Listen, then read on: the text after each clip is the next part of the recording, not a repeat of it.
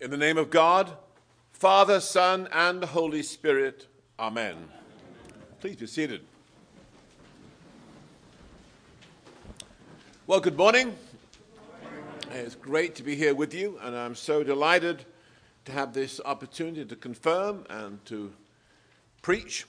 And I'm so grateful to Christy and to James and Rob and the whole gang of folks who have made today possible. Thank you for your faithfulness and for your faithful service, and keeping all souls healthy and moving forward during this challenging season. Well, Angela and I have been traveling quite a lot in recent days and encountering some of the minor frustrations of travel. I'm pleased to report that our trip here was without event, but I heard that some of you who came to visit us in Pittsburgh last week had troubles getting home. I think James had to be creative. And the good thing is that most of the people we meet on the way take the annoyances in their stride, but not everyone. There was one such situation in Denver recently when a crowded United flight was canceled. A single agent was rebooking a long line of inconvenienced travelers. Suddenly, an angry passenger pushed his way to the desk.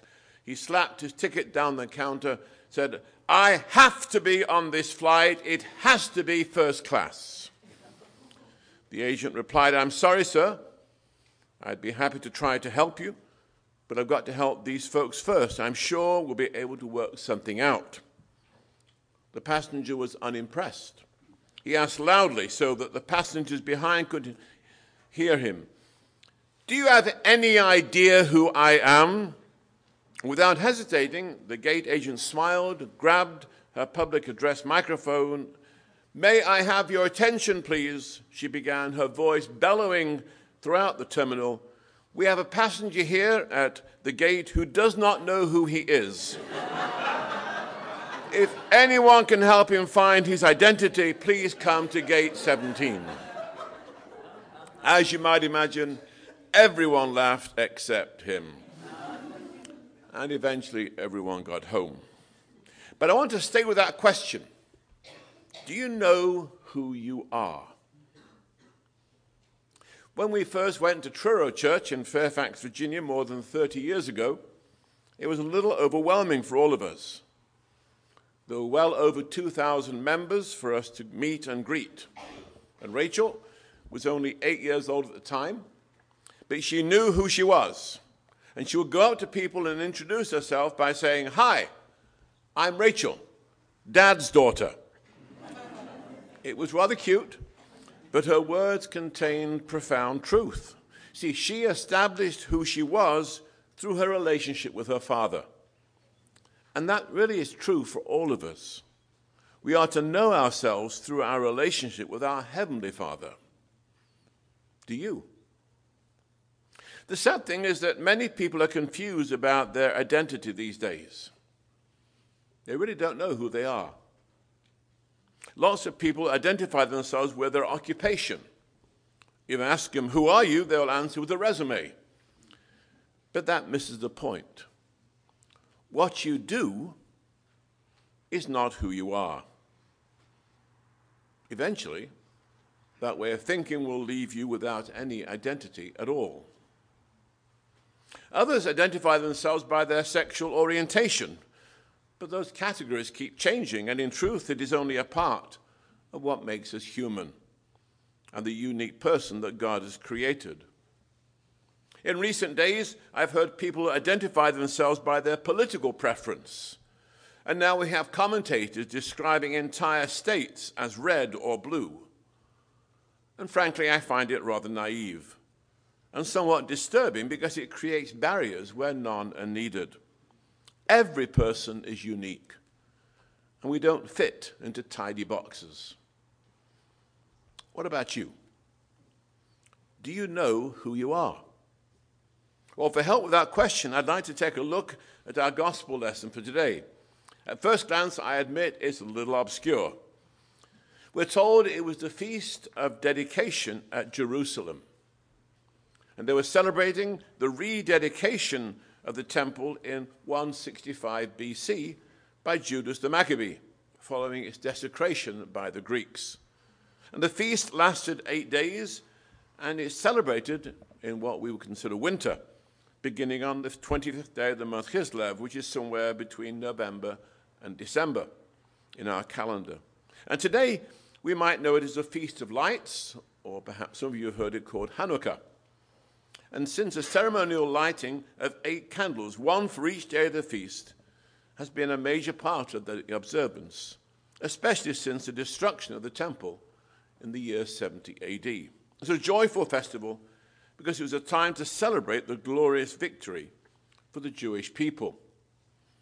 As you know well, the temple was at the heart of their life, and after its desecration by Antiochus Epiphanes, there was a real question as to whether they could continue to exist as a people. But the Maccabean Wars made it clear that they were not going to quietly fade away. It was a time which established a new sense of self-confidence. They knew that they were a people called by God, and now they knew that God had not abandoned them. And we read that Jesus was in the temple area. By the way, you know, a temple was not like just a big cathedral. It was much a wider open space. He was in the portico of Solomon, thought by most scholars to be the covered walkway on the side of the temple overlooking the Mount of Olives. It must have been a favorite place for the disciples because that's also where Peter preached after Pentecost. And later, we read that all the disciples were together in Solomon's portico, and many miracles were done by them. Now, on this particular occasion, the Jewish religious leaders gathered around Jesus and challenged him to tell them if he was the Messiah. "Who are you?" they asked. "How long will you keep us in suspense? If you are the Christ, tell us plainly." And Jesus answered, "I did tell you, but you do not believe. The miracles I do in my Father's name speak for me, but you do not believe because you are not my sheep." Ouch. What's behind this rather strong statement? Well, in John's Gospel, we've already seen Jesus change water into wine, heal the royal official's son, heal the man at the pool of Bethsaida, feed 5,000 with 5 loaves and 2 fish, walk on water, heal the man born blind. Not bad for a resume. Jesus had been busy. And his answer was that he had already told them who he was by his words and actions. But the religious leaders were not ready to believe, and that's why they were not his sheep. But why did he call them sheep? Well, let's face it, the image of sheep is not a very helpful one for us today, but it was then. One particular vivid use is when Jesus declares that the shepherd is the gate for the sheep. Have you got the picture? At night, shepherds drove their sheep into a walled enclosure, which typically it was a circular or at least had 3 sides. And then the shepherd would lie across the open side, actually becoming the gate or the door for the sheep. So you see, when Jesus says, "I am the way, the truth, and the life, no one comes to the Father except through me," he has this very graphic image in mind.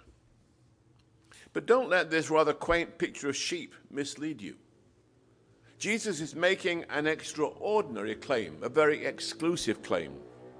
Jesus is claiming that no one can have a relationship with God, the Father, except through him.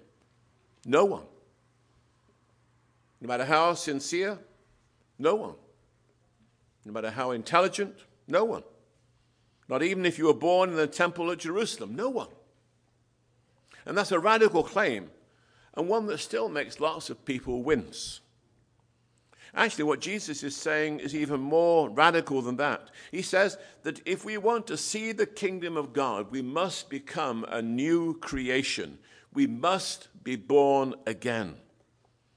You see, becoming a follower of Jesus is not having another hobby or joining another club, not some new activity. It is a new identity. It is about being, not about doing. So who are you? If you consider yourself to be a follower of Jesus, you are a new creation. Say it with me. A new creation. You have been born anew. So let's see what Jesus says about this new creation. He says, "My sheep listen to my voice." And Jesus speaks to us by his words and his deeds. All the things that he has done, preaching good news to the poor, proclaiming freedom to prisoners, making the blind see, releasing the oppressed, have been described hundreds of years before as being marks of the Messiah. So Jesus is challenging us to listen to his voice, calling us to repent and believe the good news through his actions as well as through his words. What else? Well, Jesus says, "I know them." But how does one get to know and be known by Jesus? It's more than mere listening. John says it well. To all who received him, to those who believed in his name, he gave the right to become the children of God. It's not automatic. We have to do something. We have to receive and believe. We have to put our trust in him and not ourselves. But there's still more. Jesus says, "And they follow me." See, becoming a new creation means we're willing to yield the control of our lives to him. It means obeying his word, doing his work, being his witness. It means asking that very basic question, what would Jesus do, and then do it. Now, those of you who have been confirmed today have been given a little book by my wife, Angela. It's one that many of you have heard of. I suspect most of you have read. Charles Sheldon's classic little book, In His Steps. A bit old-fashioned, I admit, but it's a quick read, and it could change your life. Who are you? You are a new creation. Let that sink in. A new creation. You're also part of a new community. Sheep didn't live in isolation, and neither should we. As disciples of Jesus, you are members of a new community. Solitary Christianity is not New Testament Christianity.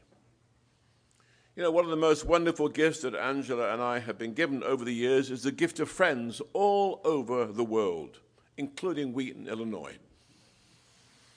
We have convinced our grandchildren that wherever they travel for study or work, we have people there. And so far, we've managed to make that true. A few years ago, our granddaughter Alex was studying in Valencia, Spain. A little bit of a stretch for me. And feeling very far from home. So after prayer, a few emails and phone calls, I discovered that there was a young missionary family from Australia who had just started a church in Valencia. They connected and quickly became a home away from home, and the myth of our global connections remains secure. And that's how it meant to be for all of us, because when Jesus calls us, he calls us into community. He calls us into fellowship with him and with one another. The two cannot be separated. If anyone says, "I love God," and yet hates his brother, he is a liar.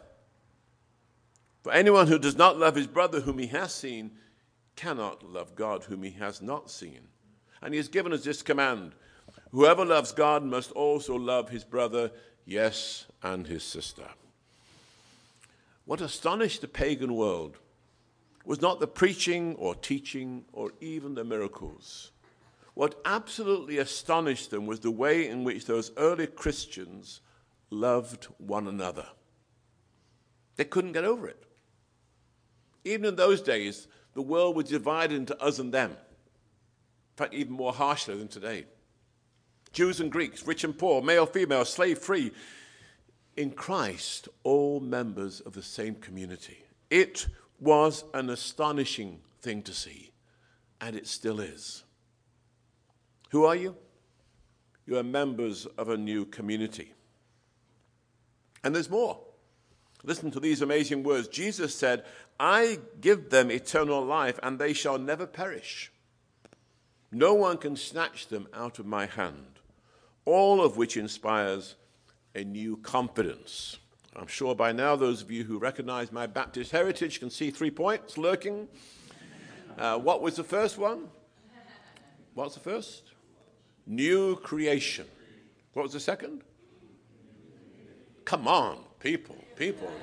Second one, new community. Third, new confidence. Because we've been given eternal life. The most popular Bible verse of all time is, "For God so loved the world, he gave his one and only Son, that whoever believes in him shall not perish, but have eternal life," which means that this life is only a tiny part of our life with the Lord. We know that we're going to live in God's presence forever, and so we can face life with all of its problems with new confidence. We've also been assured that we will never perish. And when we encounter the destructive forces of this world, we can be confident that the enemy will never have the last word. We will never perish. We have the whole armor of God, and so we can stand firm in the victory that Christ has already won. We also have the promise that no one can snatch them out of my hand. And this is one of the most beautiful images in the Bible. Picture a shepherd holding a newborn lamb or a mother holding a newborn baby. And that's a picture of Christ's love for you and for me. Paul writes in his letter to the Romans, "Who shall separate us from the love of Christ? Shall trouble or hardship or persecution or famine or nakedness or danger or sword? As it is written, for your sake we face death all day long. We are considered as sheep to be slaughtered. No, in all these things we are more than conquerors through him who loved us. For I am convinced that neither death nor life, neither angels nor demons, neither the present nor the future, nor any powers, nor the height nor depth, nor anything else in all creation will be able to separate us from the love of God that is in Christ Jesus our Lord." Amen? Amen? Amen? Amen. By the way, amen doesn't mean, oh dear, he's almost finished, he's Anglican. It actually means, yes, I agree. Amen? Amen. Nothing can separate us from the love of God. So who are you? As a follower of Jesus, you are a new creation. You are members of a new community who live with new confidence because we are secure in Christ's love. But, friends, confidence is not the same as arrogance. Some people have turned this promise of security into cheap grace. They say you can accept Jesus and live like the devil because God has got to save you. Wrong. To be one of his sheep and to receive his promises means far more than spouting empty words. It's a life of obedience. Sheep do what the shepherd tells them. Not only are we to love one another as he has loved us, but we're also to be his witnesses, both here in Wheaton and to the ends of the earth. So now you can answer the question, who are you? As a disciple of Christ, you are a new creation, members of a new community, living with new confidence, ready to do God's will. And since today is Mother's Day, a day to honor mothers, let me conclude with a story about my own mother, Hannah, who died in the year 2001 at the age of 83. A few months before Hannah died, she was working in the garden that she loved. And she turned to pull a bag of mulch towards her, and she broke her neck. She didn't realize at the time her bones were weak. And her doctor, being a good British doctor, recommended taking aspirin. Sorry, I shouldn't have said that, but recommended taking aspirin and going home to lie down to ease the discomfort. And the pain grew worse, and she was finally admitted into hospital for examination. But just as another doctor was lining her up for the x-rays, he severed her spinal column, leaving her completely paralyzed from the neck down. It was devastating. I got the phone call, we flew over, and when I arrived at the hospital, I found her remarkably at peace. As she lay there, she continued to talk and to think and look just like my mother. She could still give me that look that mothers all have been blessed with. But her body, from down here, no longer functioned. Emily, my 27-year-old niece, came and said with all seriousness, "Granny has become a talking head." It was true. But it did raise a question: what actually defines us? What makes us who we are? My mother was still my mother. Her mind, her spirit, her life in Christ were all present. All of her memories, all the stories, even if the rest of her was missing. After a few days, she was no longer able to breathe, and so passed away peacefully to continue her life in the closer presence of the God who loved her. So who are you? You're not just this body. You're a new creation, members of a new community, living with a new confidence, ready to do God's will. Do I hear an amen? Amen. Let's pray. Father God, I thank you and I bless you for your faithfulness. I thank you that you've made each one of us a new creation, that you've given us this new community, and you've blessed us with new confidence. May we live in that confidence, knowing who we are. We pray in Jesus' name. Amen.